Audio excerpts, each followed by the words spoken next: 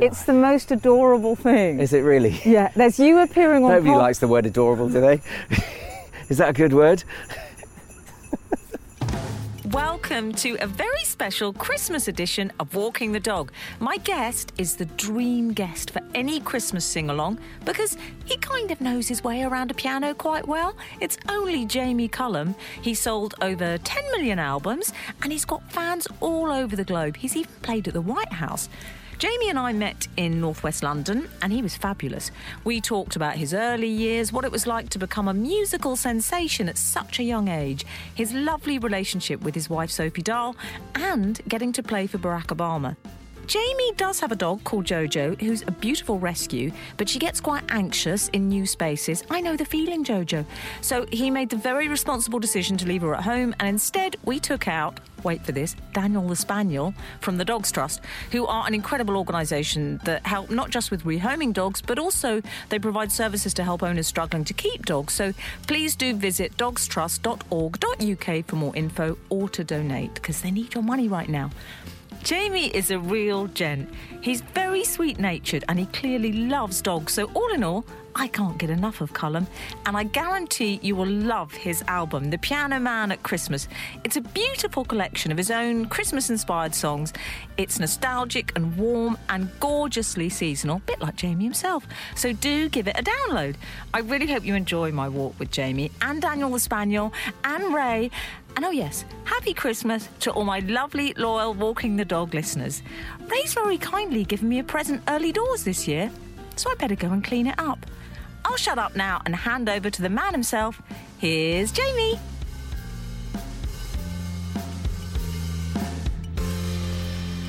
How old is Raymond? Raymond? Ageless. He's ageless, surely.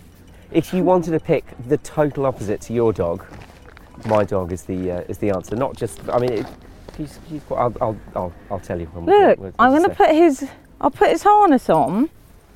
Jamie, I love that we started at the bandstand. It's so appropriate.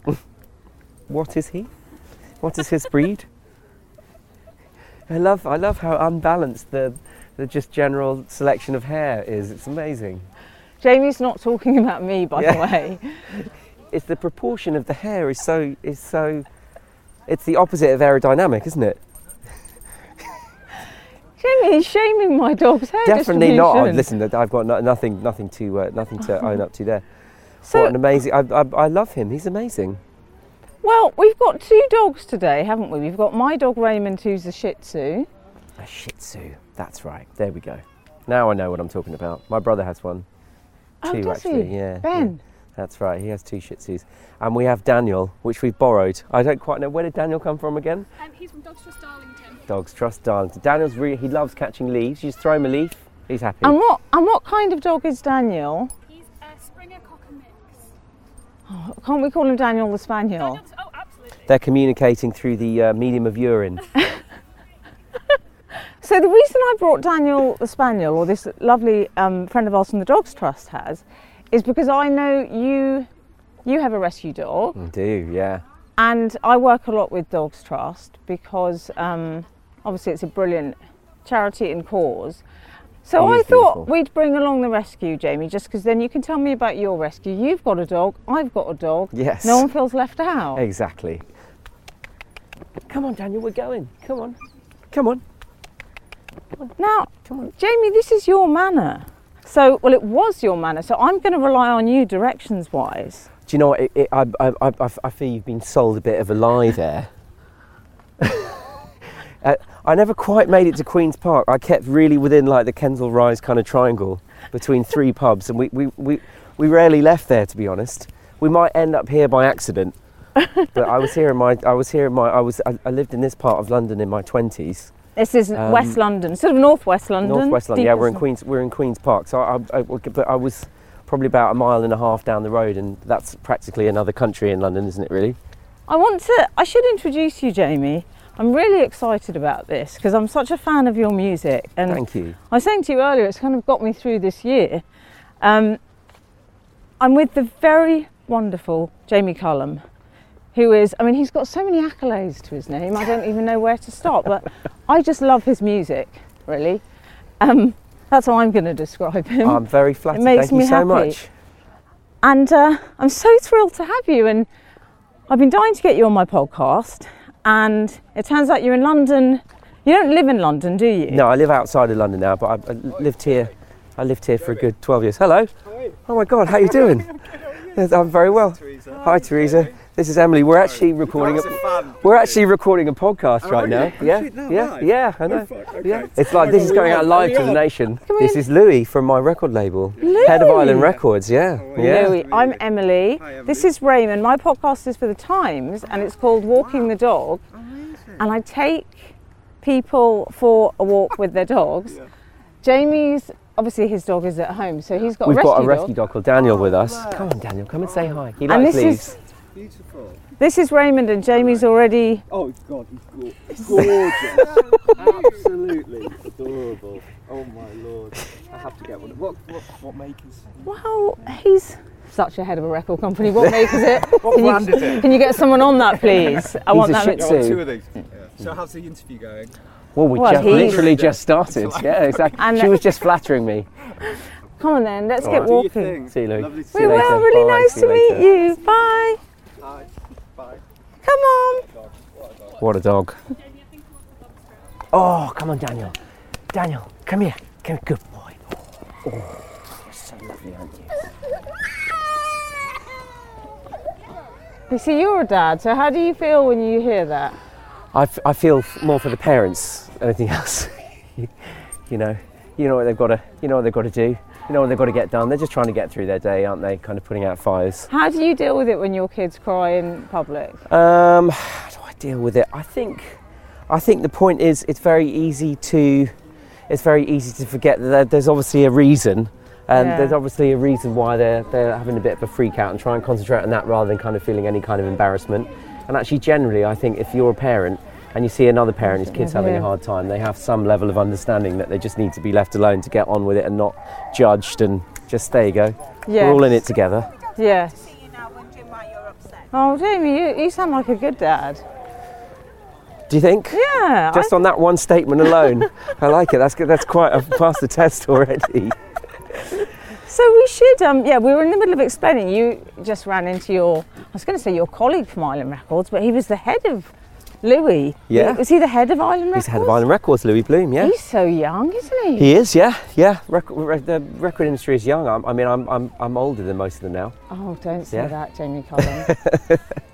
Hello, darling. Raymond's just done a poo in front of the little child. Sorry about that, guys. That was actually so ninja the way you did that. It's like I'm so impressed. There was no kind of faffing around. You just scooped it up like it was. I'm a It's pro. like breathing. I'm a pro, Jamie. You are a pro. So we're in Queen's Park today, and the reason we're here and we're with a dog from the Dogs Trust, Daniel the Spaniel, is because you're in London for the day, kind of working, aren't you? But you didn't bring your dog. And tell me why that is, and tell me a bit about your dog. So I've never had a dog before. I didn't grow up with Look at this dogs. I grew up with many people who had dogs, and we're around dogs. Come on, Daniel. Come on. And we got my wife and I, Sophie and I, we got a rescue dog about 4 years ago from an amazing charity called Wild at Heart Foundation. I was neither pro or against dog. I'm quite easygoing in that sense. Yeah, let's get a dog. That sounds great. And she has been the most difficult and the best thing in our life. She's amazing, but she's definitely, I think you'd describe her as like a reactive dog. She's very anxious, she's very hypervigilant, and so she's wonderful at home. She's such a lovely dog. She's so kind and gentle and tidy, and she's just a loving, and there's a very human aspect to her. I think probably a lot of people say that about their dogs, but she's very, very difficult around other dogs and anywhere outside where we live. She's virtually kind of impossible. So, and I think we've just realised that the happiest way for her to live her life is to accept who she is, and if rather than trying to say no, you're going to get in the back of the car and you are going to come to the beach and you're going to like it, which you fantasise what your dog's going to be like. I don't know, maybe I did, and eventually we just realised that we had to we had to accept the personality that she is, and she had she was found on a rubbish dump, and was I think they thought she was barely alive when they found her as a puppy, and where was this, Jamie? It was I think it was in Lesvos, in Greece. Gosh. And she's an amazing presence in our life. She's a total part of our family, but she's not a dog. I mean, the idea of taking her here, to me, it's like a comedy sketch in waiting. She'd just be skitting around everywhere, freaking out. Oh. If she could smell a deer from 5 miles away, she'd be off like a shot. She's kind of like a beautiful wild animal.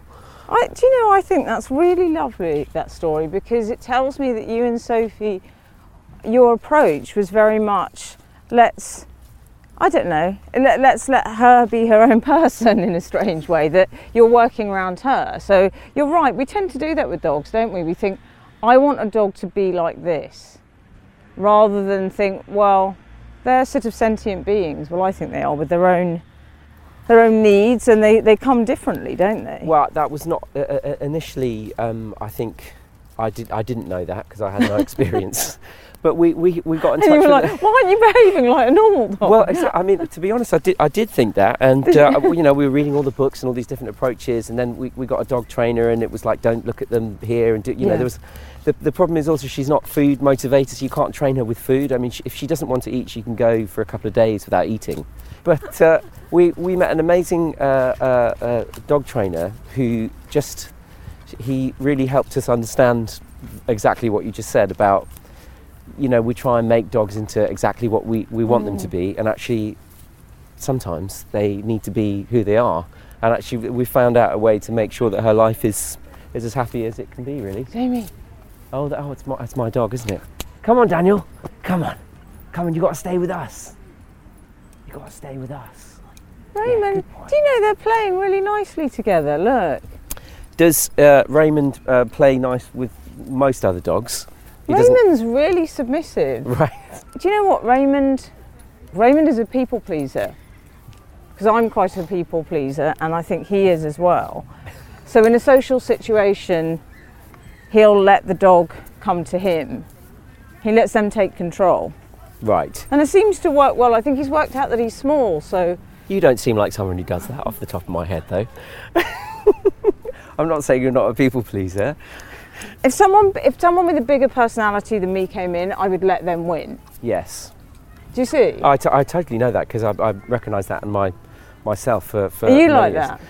I mean, I think it took me a long time to realise that you could say no to things, for sure, for many years, and not wanting to let people down to my detriment for quite a few years. But I think that's quite common for people starting off youngish in the music industry, and an industry where you assume everyone else knows better than you.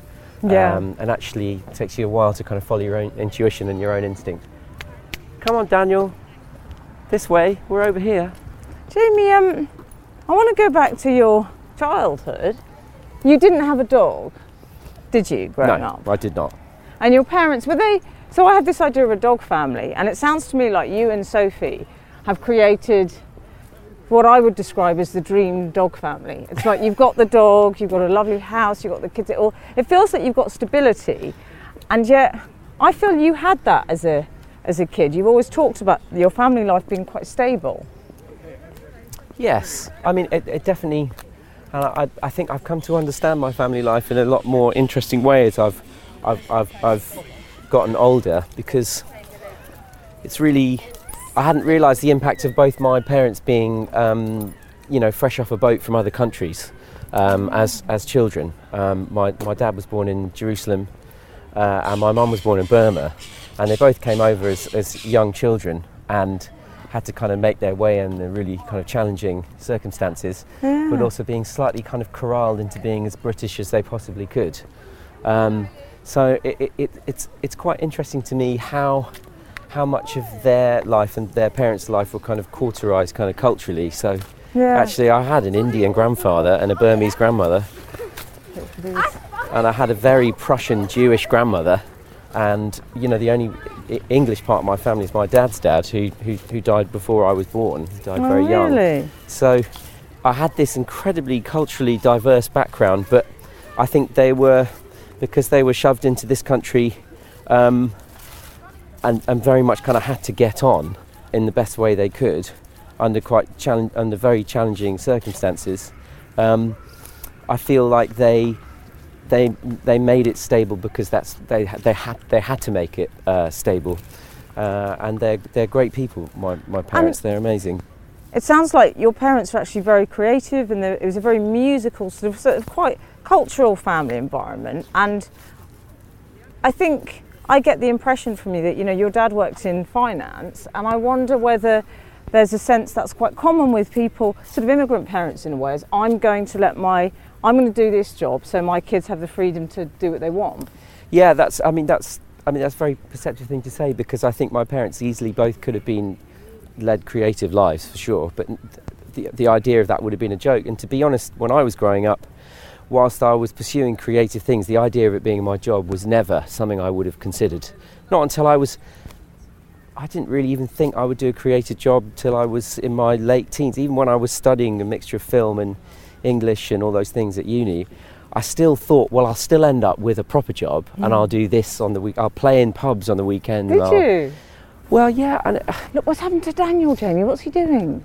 He's playing with the Tai Chi people. Are they doing Tai Chi? I'm not sure. Interpretive dance. Come on, Daniel. Who's your master, Daniel? Is it me? I don't think it is. He's he's such a happy little fella, isn't he? He's got such a nice energy. Oh. Who said that? Park warden. The park warden said, do we have to put them both on the lead? Okay, he's okay on the lead. I'll put him on the lead, no worries. You sure? Yeah, of course. Come on, good boy. Come on, let's go. We could grab a cheeky coffee on the way. That sounds great. Would you like that? I'm in, I'd love that. I'll treat you, because I want just to congratulate you on your brilliant album, which we're going to discuss. I'm getting in the Christmas mood. Oh, I love it, Jamie. I'm so happy to hear that. I love it. I loved making it. It was so fun and quite a challenge to write new. It's actually more of a challenge than I expected to write new Christmas songs that were aiming to sound kind of classic. But once I started kind of getting into my notes about all the things I wanted to write about at Christmas, it just started kind of flowing. Were you inspired at all by your kids or anything? Or do you just... I think, inspired by kind of family Christmases and obviously ones of mine, and just trying to remember things I experienced as a kid, and also, the newer Christmases you have with your own children. Yeah. It's a rich thing to write about, and I think it's trying to treat it uncynically as well. Jamie, what can I get you, and also you guys? What are you getting? A night. Do you know what? I fancy quite a sort of 80s latte. Oh, good for you. Excellent. I won't join you in that, but I'll have a black coffee, please. Cappuccino. Yeah. A black coffee's good. Are they 70s, are they? So you're, when you're growing up, I'm interested in that. We were talking about your family, but it wasn't like a pet's family. We always had cats. Cats, but because both my parents worked, we wouldn't have been able to have a dog really anyway. But no, we always had cats. My parents are never not near a cat. Really? So they're definitely more kind of cat people. I know there's a bit of a kind of social divide between people that love cats and people that love dogs, isn't there? Which are you? Well, I'm both now because we have cats and dogs. Do you? Yeah, no, I'm just a kind of animal. I like animals. I'm an animal person. Daniel, aka I love animals, is 11 and a half years old. Really? Yeah. How old's your dog, Jamie? She's probably about 4 now, I reckon. I suppose you don't know, do you? Yeah, it's not. Yeah, she's definitely around 4 years old. Yeah. And do you walk her? Does Sophie walk her? Or Yeah, we walk her. We walk her together, or whenever, whoever's around. I guess she's got because you live in the country. You've probably got more outdoor space, haven't you, as well? So yeah, so it's definitely. I mean, I couldn't walk. Could you not? No. She just wouldn't enjoy it. It wouldn't be an enjoyable experience for her at all. It'd be like, no, this is all wrong. Every single aspect of this is wrong for her. There's cars, people, other dogs. You've got to be quite patient, no, though, haven't you? Shit. With a dog but that's good because that tells me that you're quite a patient, tolerant person. Do you know? I think the way she is with our kids is so heartwarming to me. And she's so happy to be in our family. It really it warms my heart so much. And I think the patience we have had to have with her has taught me a huge amount. Has it? And I cannot imagine not having a dog now. Really, I can't imagine not having this dog. Really, but it's Yeah, it's been. I've loved it, and I'd recommend it to people who have patience. Yeah. Yeah. With your parents, it was very creative. It was creative, but in the early days, and they wouldn't disagree with this. We were definitely encouraged to kind of seek out a proper job, and it's great to be creative. It's brilliant. I mean, like we got music lessons, and we were encouraged. There were instruments in the house. We had a drum kit, we had a piano, and my uncle would come over and we'd all kind of jam and stuff. But that was our coffees were over there. Oh, thank you. I'll go and grab them. I'm actually going to put a lid on mine. Yeah. I don't know what situation Daniel's going to be in if he sees a wild urban fox or something. There we go. No, I'm all right here. There we go. So yeah, so your dad was in his sort of financial job, wasn't it? And your mum was a teacher, is that right? My mum worked in a school. My mum worked in a school. Yeah.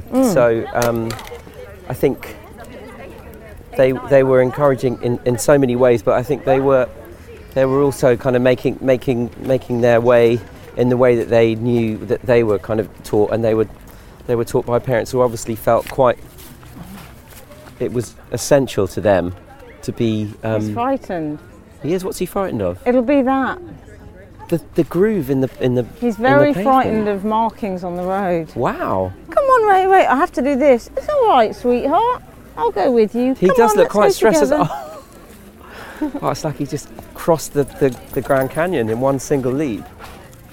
So yeah, you were saying, so your mum was a secretary, they don't say the word secretary anymore, do they? But she worked at a school. She did all manner of things at a school, and obviously was raising us and all that kind of stuff. And I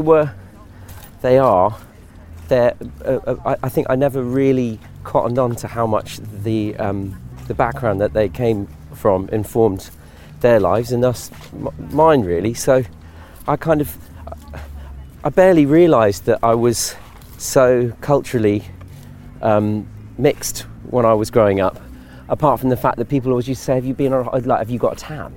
Why have you got a tan all the time? And I never used to say, well, because my mum's Burmese Indian. I didn't say that. I was like, I didn't really get it, because when they came over here, because my Indian grandfather was part of the British Army, he was one of those types who would have expected to be very English over here and would have expected to arrive and be like, oh, welcome, this is your country. And of course the opposite happened, and he was treated quite badly really, and they were when they first moved here. And for my dad, his mother was a Prussian Jew with a very heavy German accent, who was separated from her family during World War II, and she was frightened to speak German, frightened to have a German accent, and certainly too frightened to follow her religious background. Yeah. So I think that kind of idea of all that kind of cultural kind of cauterization really kind of played a big part in their lives. It's only something I'm starting to put together now, which is... That's so interesting, isn't it? Yeah. Come on, Ray. There you go. Ray, bounding through the long grass like an antelope. And it was you and your brother Ben. Yeah. So you were living in, is it Wiltshire? Yeah. Yeah. So we were in Essex first, and then when my dad's job changed, we moved.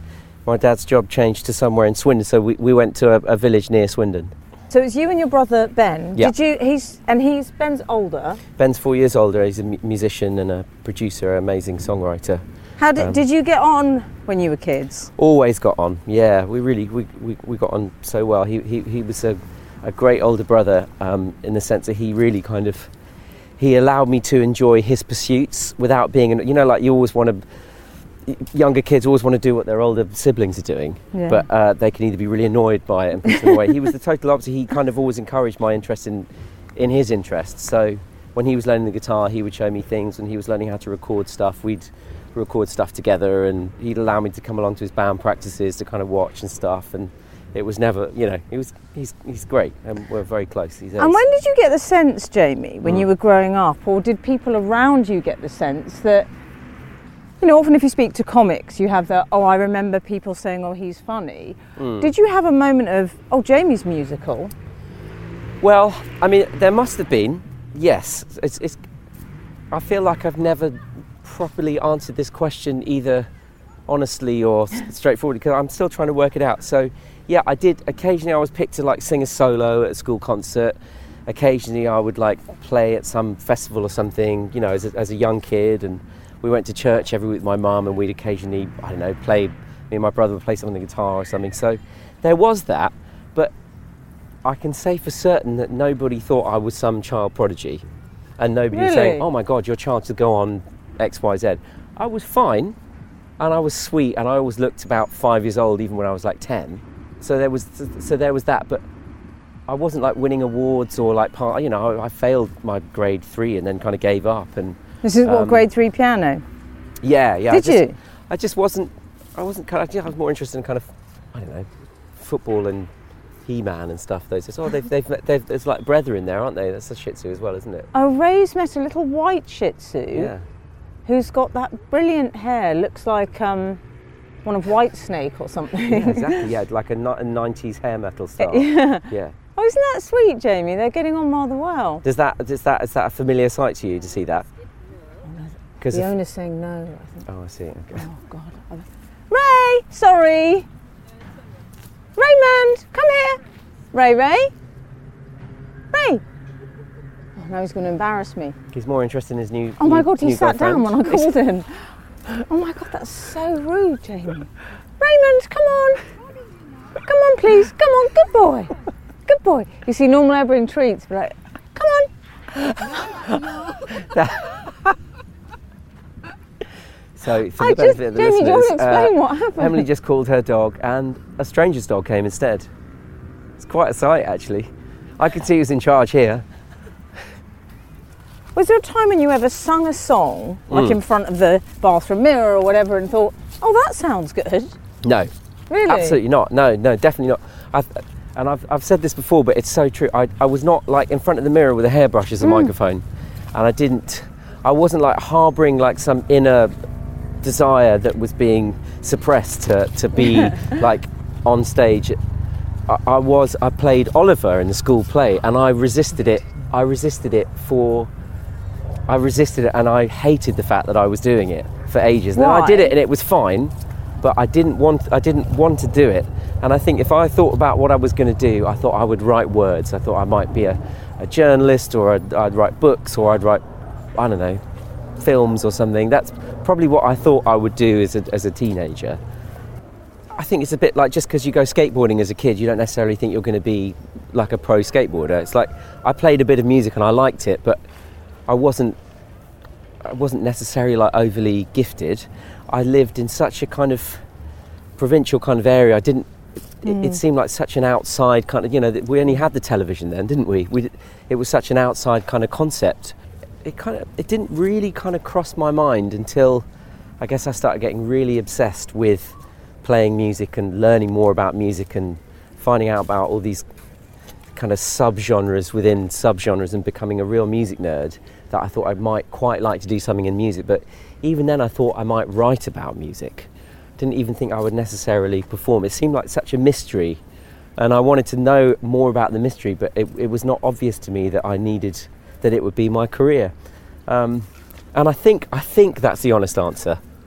Were you confident and popular at school, Jamie? Confident and popular. I think I went to quite a small school, and I pretty much got on with everyone. Yeah.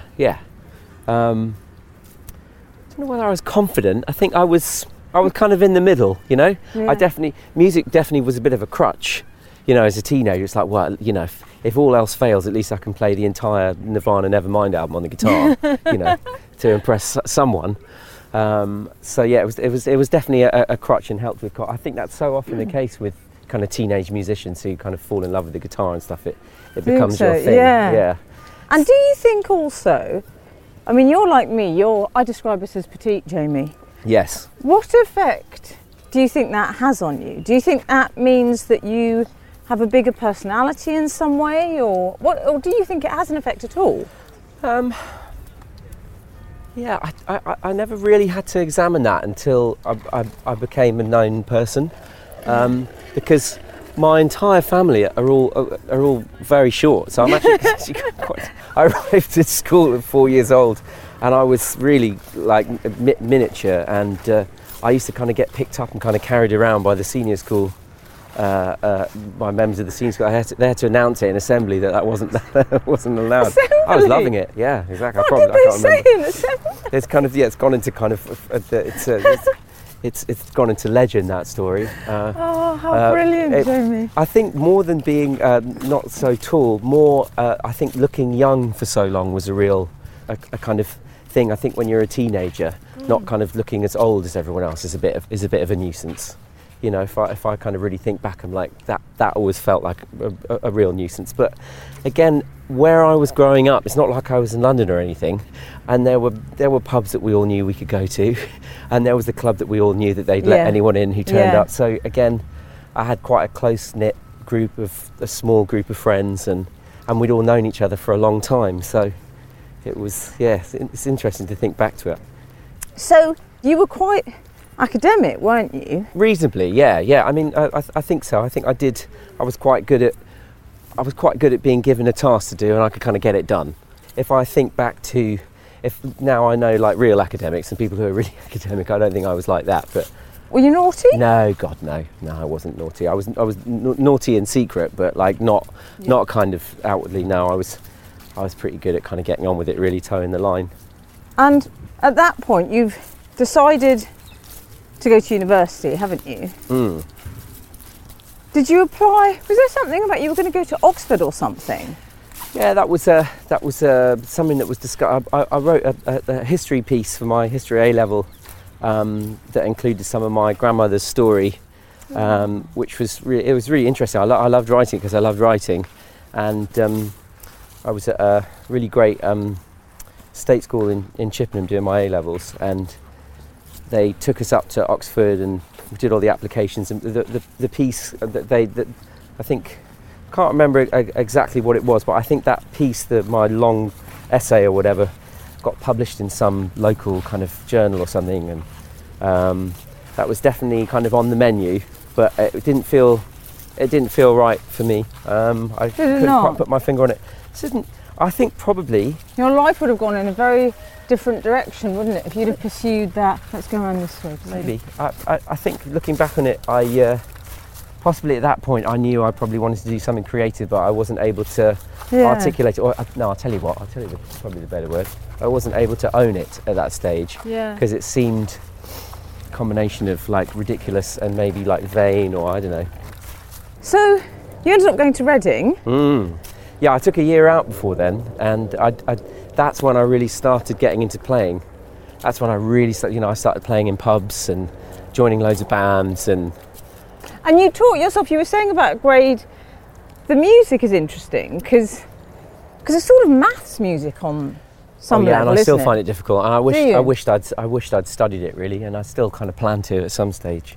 I'm still mostly in the dark about a lot of theoretical and kind of building block aspects of music, which really frustrates me.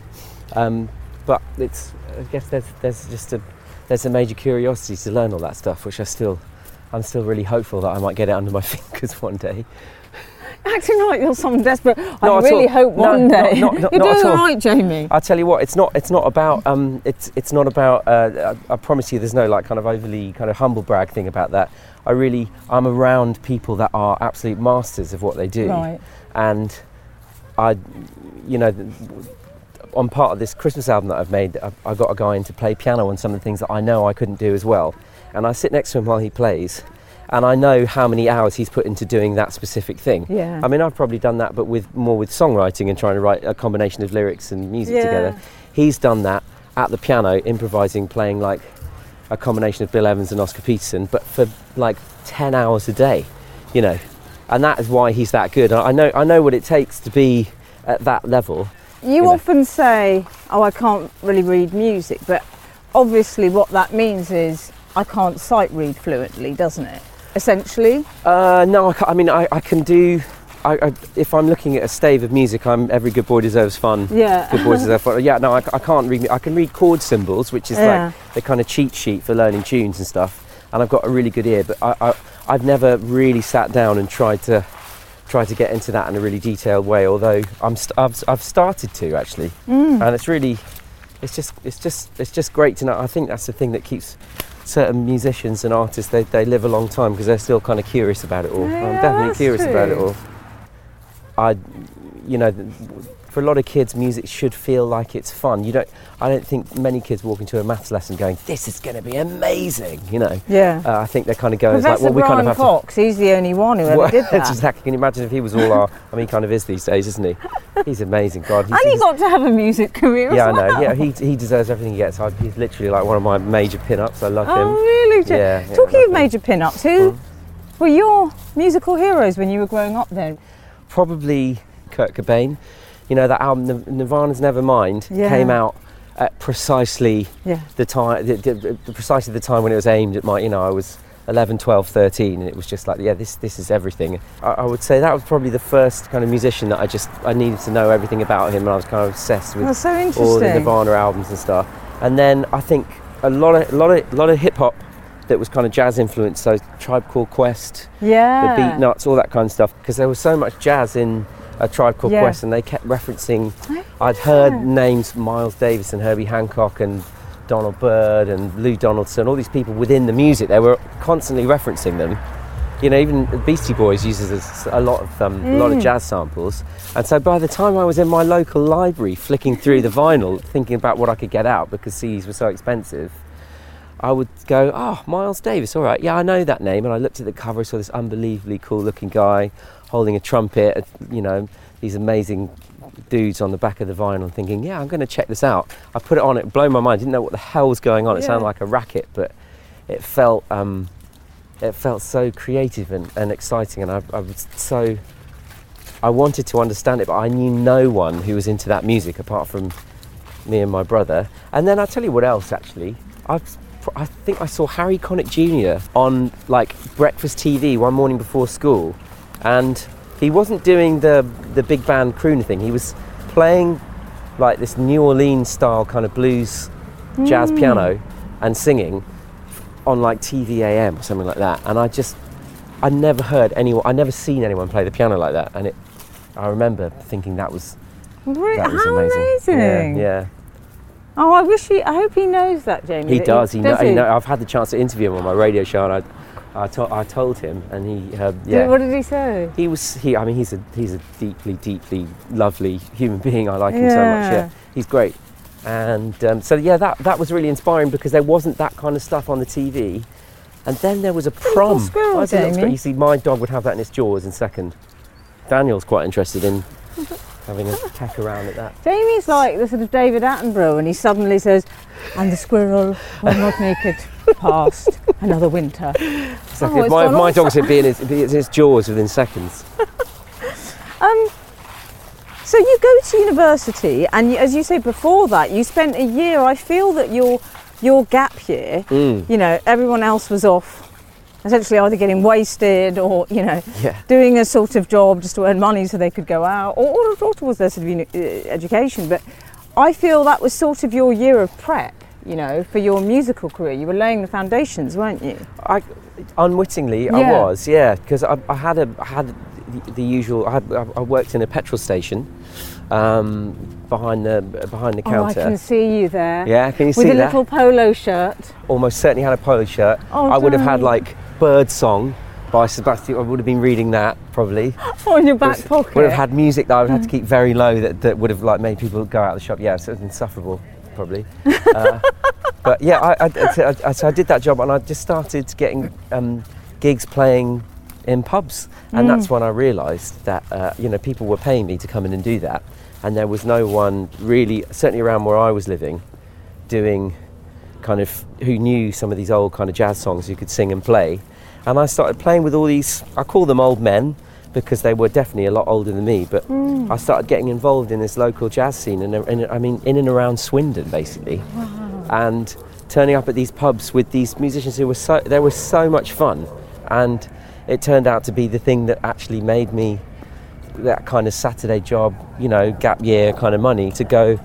I went travelling for a bit and did the usual kind of gap year kind of nonsense that we all do.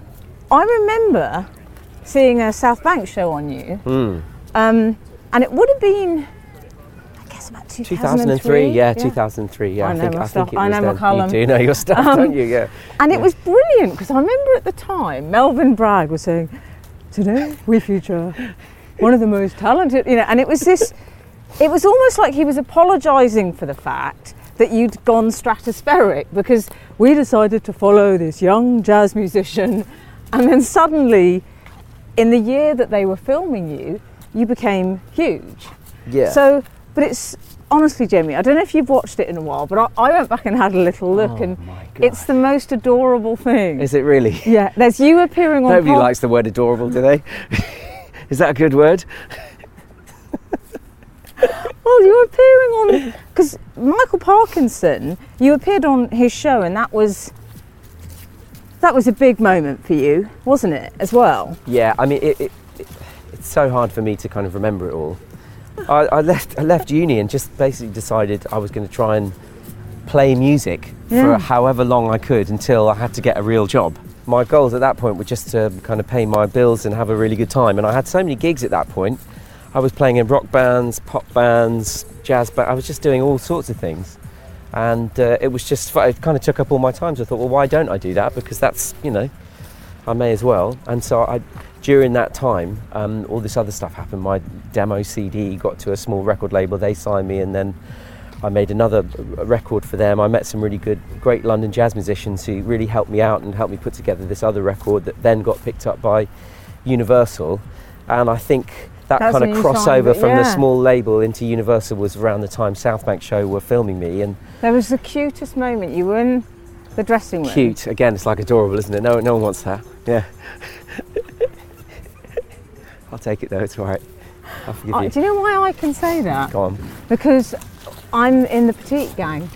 But, yeah, you were in the dressing room at Parkinson in this South Bank show. Yeah. And you were saying, look at all these things that they've given me. Yeah. And I'm not being... Probably like a pack of Chewits or something. It was a bit, Jamie. Yeah, exactly. I know. It's so strange. You were so sweet. Oh no, I said sweet now. Yeah. You were saying, I can't believe it, look at this. I got flowers. I got a Joe Malone candle. I've got... And then they panned into the fruit bowl and you said, you went, grapes. Was I being ironic?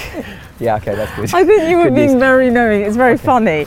But I did get the sense that you were genuinely, you were experiencing this extraordinary thing that you hadn't, I don't know, there was something really charming about it. Just the joy that you were feeling. But also, if I'm honest, I can imagine it must have been quite overwhelming because yes, it happened so that part of it quickly. Was overwhelming. So that the playing part I felt like I could cope with because I'd done my kind of 10,000 hours at that point. I played so much. I knew that when I was sitting down there, even if with 20 cameras on me, I'd be able to do that bit to the best of my ability. But I think I wasn't prepared for the other stuff. And by the other stuff, the celebrity side of it, I suppose. Well, I don't think that ever really became a major part of my life. But at the same time, I think just the idea of being on a big telly show like that, it was, and the free Chewits and the free grapes was just too much for me.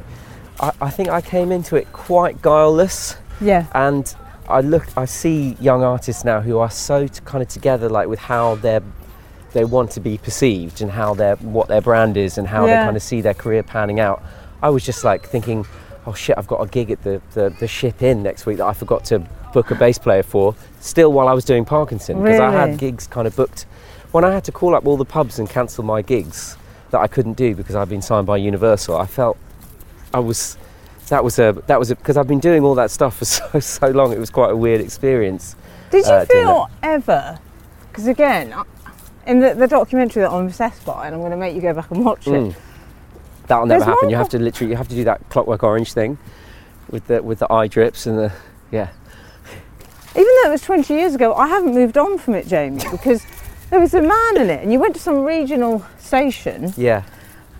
And he was one of those kind of quite old jazz buffs, and it was. I remember he was sort of saying to you, "Well, yeah, but this isn't jazz." I mean, there was a weird sort of element of suspicion almost. You know? Yeah, absolutely. That was. Let's go here, Jamie. On the Game That of was my Thrones bizarre, log. extremely unique struggle at that stage of whether what I was doing was kind of considered real kind of jazz.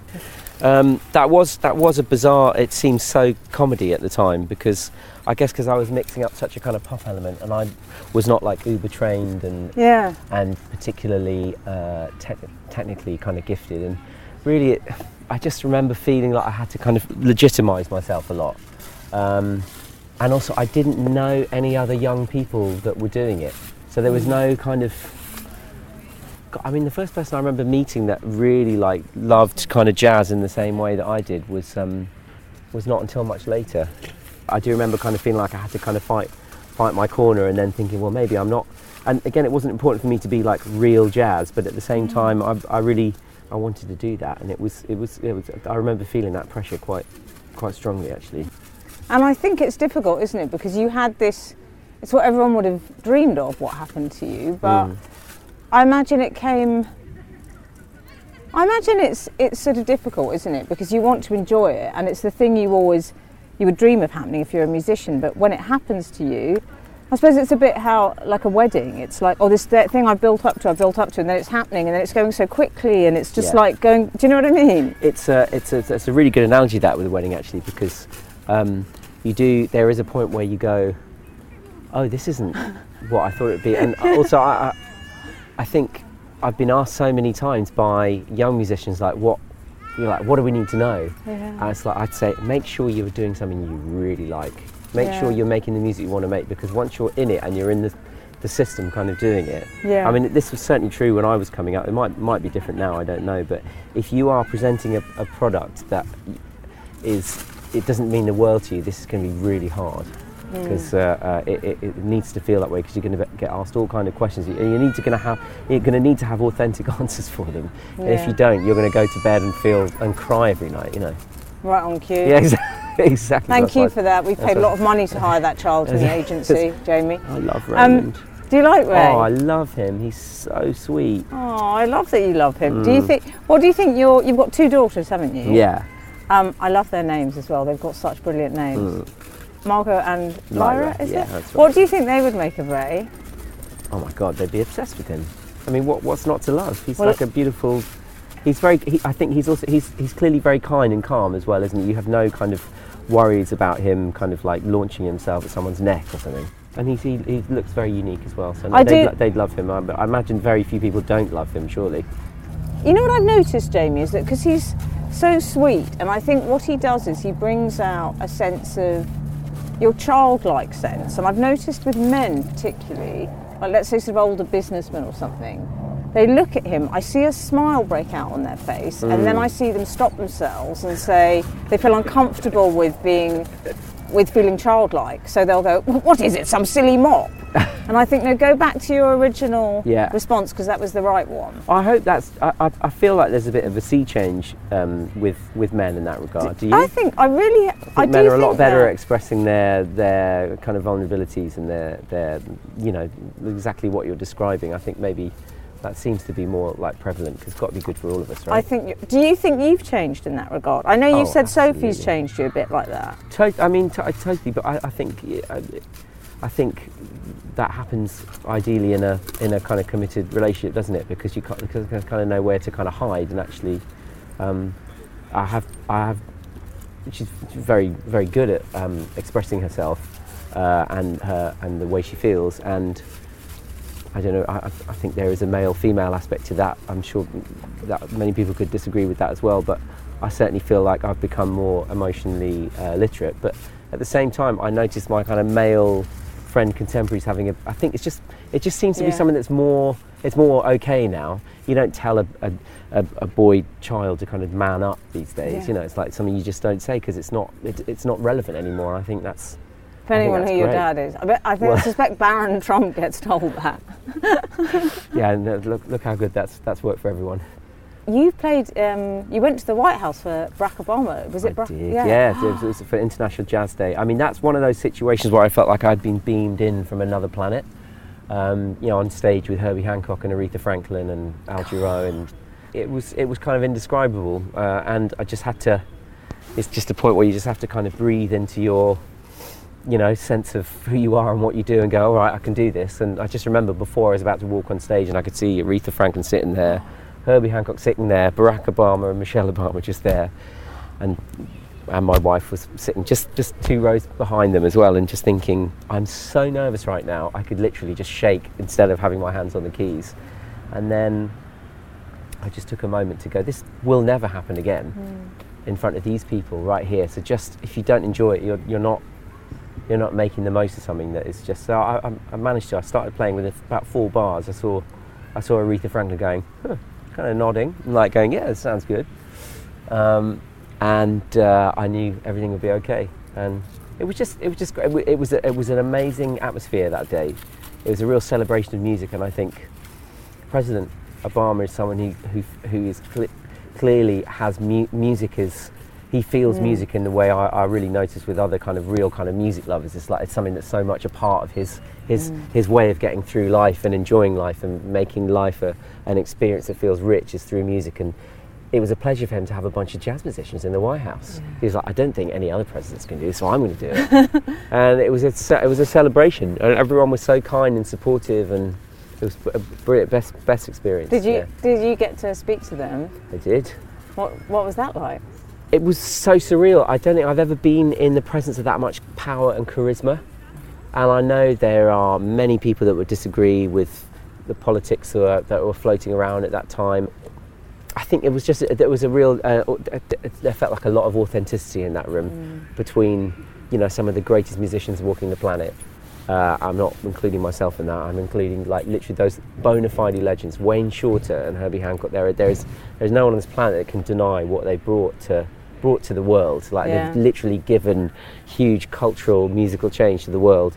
And the first black African American president of the United States, who just exudes confidence and power, and in a way that feels. It was inspiring. Yeah. I want to ask about how you met Sophie, because it feels like 2 nice people found each other, and there's just a good energy from you two. I don't know what that is. I'm really happy to hear that. I mean, I can. She's an amazing person with a huge amounts of depth that I think people in the public eye. I don't think people would know how much she gives to the world. She's not someone who'll shout about things she does, or she's not particularly demonstrative in that way, and she's amazing. So I think she's incredible. And did you know, because she was modelling. She's a hugely successful author as well, and but at the time, it was in the peak of her sort of modelling career, and it was like Sophie Dahl, supermodel, and you met her at an event, didn't you? Yeah, we met at an event. I didn't have a huge knowledge of who she was, because I don't know. I was lost in a slightly different world. But I think the lovely thing about her is I only really ever knew her from day one as, obviously incredibly beautiful. Impossible to kind of deny that, but. It was all about book. We met and we immediately started talking about books, because I was reading something, she was reading something, and we both loved books. And she'd written her first book, and she was finishing her novel at that time, and I was having really probably secretly always wanted to be like a kind of tortured novelist. I was like, oh, tell me, that was the thing I wanted to know. So, she was modelling then, but she's a writer. She was always a writer, always wanted to be a writer, and while she did some amazing things as a model, she's a gifted and brilliant writer. And so we met that night on that kind of level, and I just knew immediately that we'd be friends for sure. I didn't entertain. Did you not? Well, I mean, also she had a boyfriend. She was living in another country, and I was like, God, what a brilliant person. And it wasn't until she came back when she moved back to the UK, and her life had changed quite a bit, and she was focusing entirely on writing, then we were kind of back in touch, and we around that time things just progressed like it does, really. It's very exciting when the first one to break cover, but it's risky, because you have to hope that they'll feel the same way.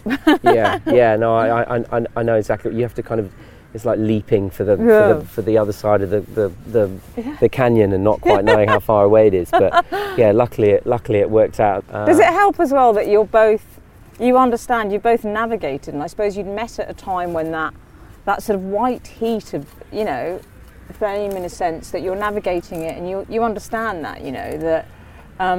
Yeah, I mean, I think for her it was a lot more intense, but I would say it plays a very small part in our life. I guess the things that we really kind of value. You know, I love it when people listen to my music, and I understand that in order for people to listen, you have to be out there in a certain way. And obviously, she would love people to read her books, but I think the other stuff that comes with it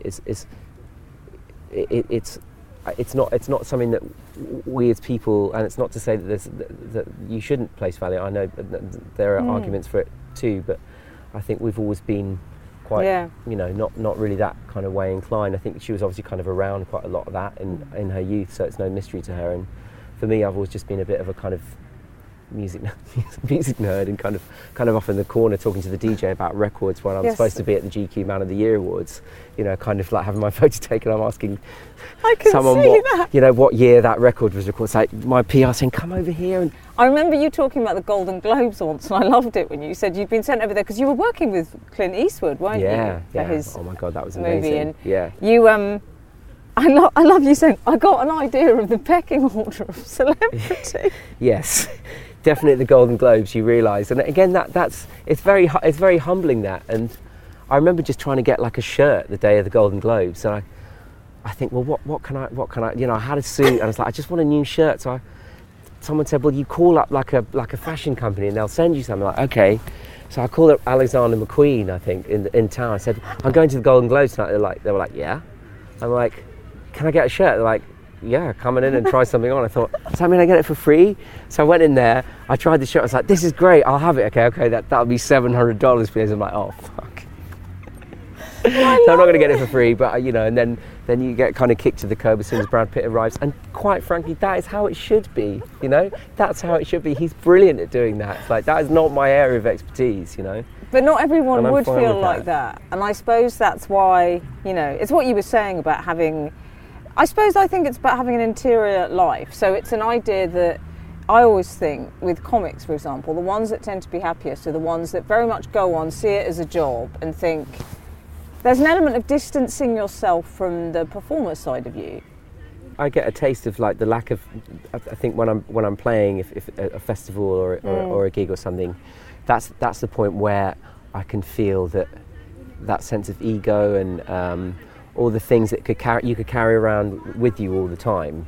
It'd be easy to kind of just keep hold of all the time. And I'm not saying I haven't in the past. I mean, certainly in my 20s when I was running around gig to gig, and I wasn't married, and it's a weird time, and I wasn't mature enough to really understand what was going on. But I can totally see how it's happened, and I've definitely been through periods where I was probably a bit of a dick, you know. It's part of it. But I think, what person hasn't been through that? Well, I mean, I've sold you alive, because that's definitely the case, and I think there's no point in not kind of owning up to that, because I think you go through it whether you've had a level of fame or not. You know, and if you kind of have to go through it to come out any other side, you know, and it's actually quite helpful to isolate those times where things like that have happened, you know.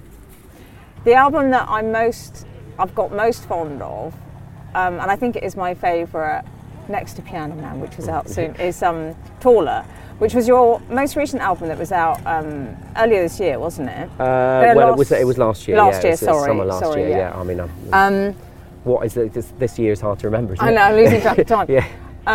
And it's such a beautiful album, Jamie, and.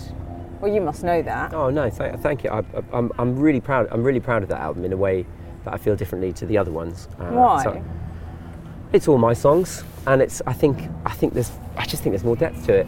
And I think I was searching around for that, and I think there are things on the other album that have, you know, a kind of murmur of that, and they have, you know, youthful aspects that you can't kind of capture when you're in your 40s or whatever. But I feel as though it is.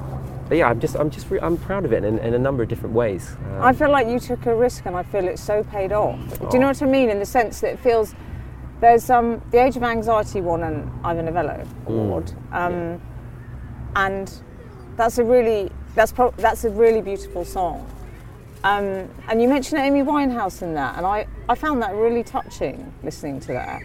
Because you worked with her, didn't you? She supported you, didn't she? She did. So my very first, so I knew Amy just from being kind of a jobbing musician around London, and she had sung in the National Youth Jazz Orchestra.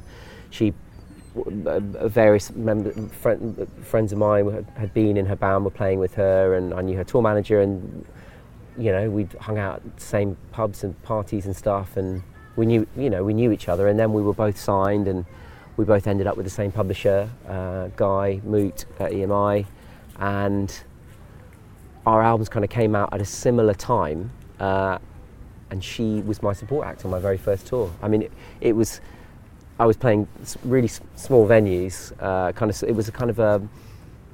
It was a grand piano and kind of spit and sawdust rock venue kind of tour. Yeah. In a van, loads of fun. Amy opened up for me every night, and I knew without any, I don't even say this with hindsight, that was like, there is no way you're going to be supporting me in about 2 years. She was so sophisticated. Her lyrics had. I used to slightly quake when she'd go on before me, because I'd hear that voice, and more importantly, I'd hear her songwriter, hear how she was able to access things that I felt were very honest in a way that I was not yet ready to talk about in songs. And she did it in a way that was humorous and was more like a kind of poetry to me. And we became friends around that point. And yeah, we around that time we would hang out, like out of choice on the odd occasion. Not like we weren't kind of best friends, but we would definitely hang out, and we listen to music together and have occasional kind of just hang in parks and stuff. And I lost touch with her when she became really famous, as a lot of those friends from her early days did, but we would still occasionally bump into each other. And yeah, obviously what happened to her is just a total tragedy. To me, it felt like a nice nod to her. Yeah, well, I mean, I found all her old texts on an old phone, and it was just, I had been thinking a lot about people that I've lost, and I'm sure anyone has that now, where dead people are on your phone and you can't delete their number and you can't delete the text conversations. And I found some of our old conversations, there's nothing particularly interesting in them and stuff. It's like, oh, I'll meet you here, oh no, I can't make it, stuff like that. But it was her, and I couldn't delete them, and it felt like there were so many reasons I couldn't delete them. But one, because it just felt this monument to a brief and lovely friendship, but also just, it's so obvious how talented she was at the time when she was alive. And now she's no longer here, and if her music comes on, I can't really listen to it. It's just, it's too sad to think of the times where, as a friend, you could have kind of reached out, but again, she was moving in such different circles around that time that not someone I was really hanging out with around that time. I love, there's a reference on one of your songs, is it Age of Anxiety? I think you say, what will survive of us is love, which I associate with Philip Larkin. Yeah. And it interested me that, because I thought, well, I know you've got an English degree, and I see you as someone who's passionate about reading and books, and I wonder, do you think having an English degree and just being a passionate reader and being passionate about books and culture in general, do you think that helps as a songwriter and as a musician? Yeah, I do, yeah, for sure. I don't think it's essential, I think, but just to be aware of what is possible with words and music. I mean, when if I think about the people I think are just the very best at what they do, Nick Cave or Tom Waits, or just the level of poetry they're bringing to their music is kind of something to aspire to. And I think a lot of their music is shot through with the reading.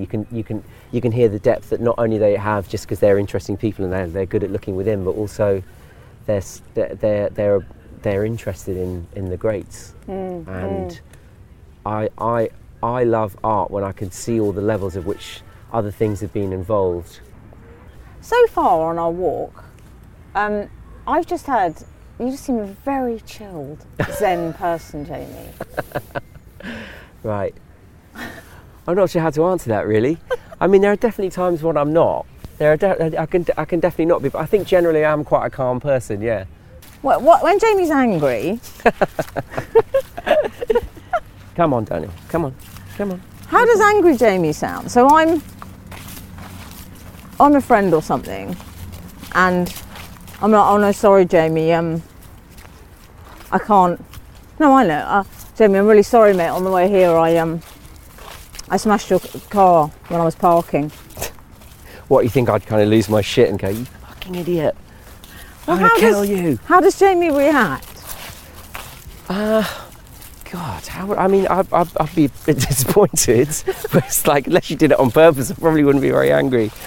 It's a tough question to answer. I think again, if we go back to my grandparents, probably couldn't make a fuss because they arrived here and were put in a council house and kind of were given what they needed to kind of get on, and their job was to kind of get on and just kind of make it work. And I think to some degree, like, that's got to filter down, right? And it's like, okay, well, you'd best just kind of get on with it, really. But that can definitely be detrimental.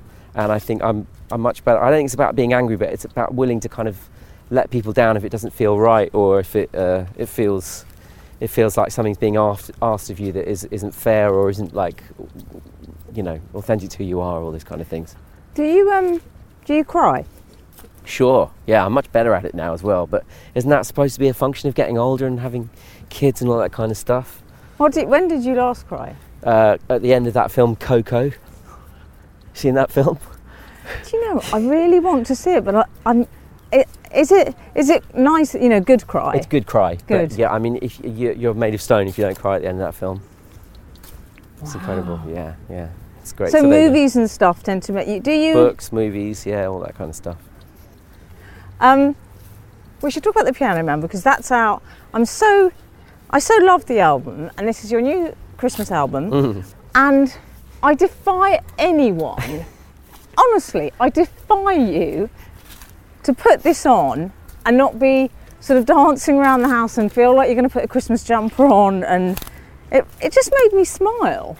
I'm so happy to hear that. And I think I've never written something, an entire record, where you have a very kind of obvious set of parameters. Okay, this is what you're going to write about. It's going to be these themes and this kind of instrumentation. And I love that kind of limiting myself to kind of open it up and writing in that really kind of classic style. But I tried to subvert it a little bit here and there as well.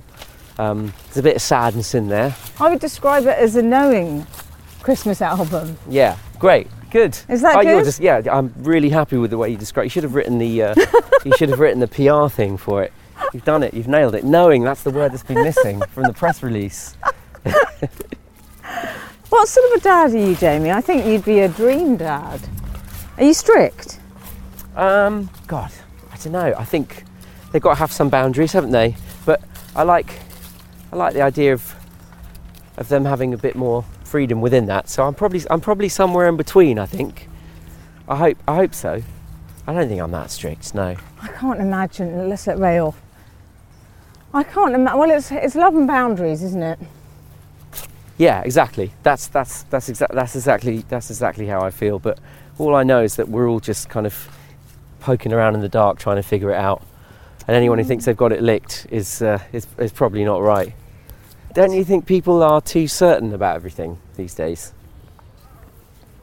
I'm 100% certain of that. Yeah. I'm not a fan of rigidity. Yeah. With thinking. Yeah. You know?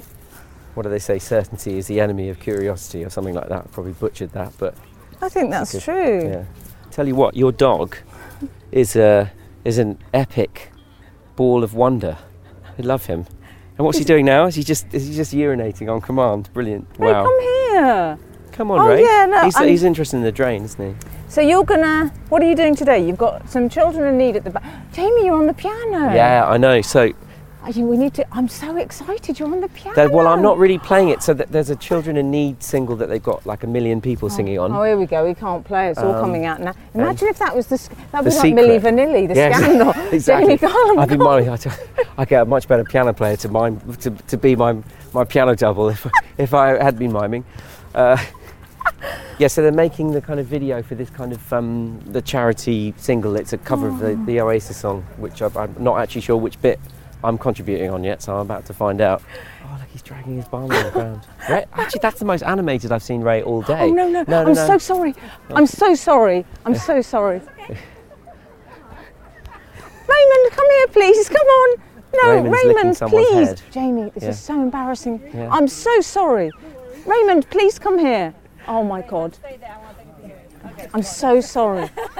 There was a lady having a yoga lesson, and Raymond started going over and licking her armpits. Yeah, he looks like he looks quite happy with his achievement, to be honest.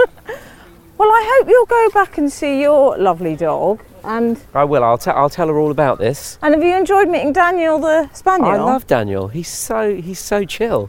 He's so happy, and he's just a chill guy. I like him. I have a final question before you go up to the bandstand on the piano. No worries. I always ask people this. It's a nice nasty.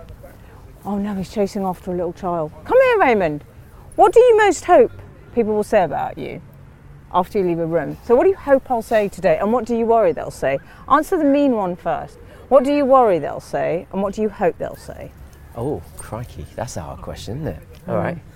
Do you always ask people this? Everyone. All right, okay. I think when someone is nice or agreeable, like it's some kind of act or it's something that's kind of put on or kind of vanilla-ish. So that I'd hate that to be like seem like inauthentic. I've genuinely enjoyed walking around the park with you in the gorgeous sunshine with these lovely dogs. So there's that, and then the nice one would be. I guess I love it when someone is curious and just interested in life and other people and stuff like that. So I hope when you're being interviewed, you have to talk about yourself a lot, and actually I'd normally rather ask someone about themselves. So I guess it was like, oh, that's, he didn't talk about himself the whole time. I don't know if that's a proper answer. Is that an answer? I think it's the nicest answer I've ever had. Okay, that's maybe not a good answer then. Yeah. That guy's a wanker, isn't he? Yeah, that kind of stuff. Oh, sorry, I just said wanker in front of a child. I've ruined that child's life. No. I really hope you enjoyed listening to that, and do remember to rate, review and subscribe on iTunes.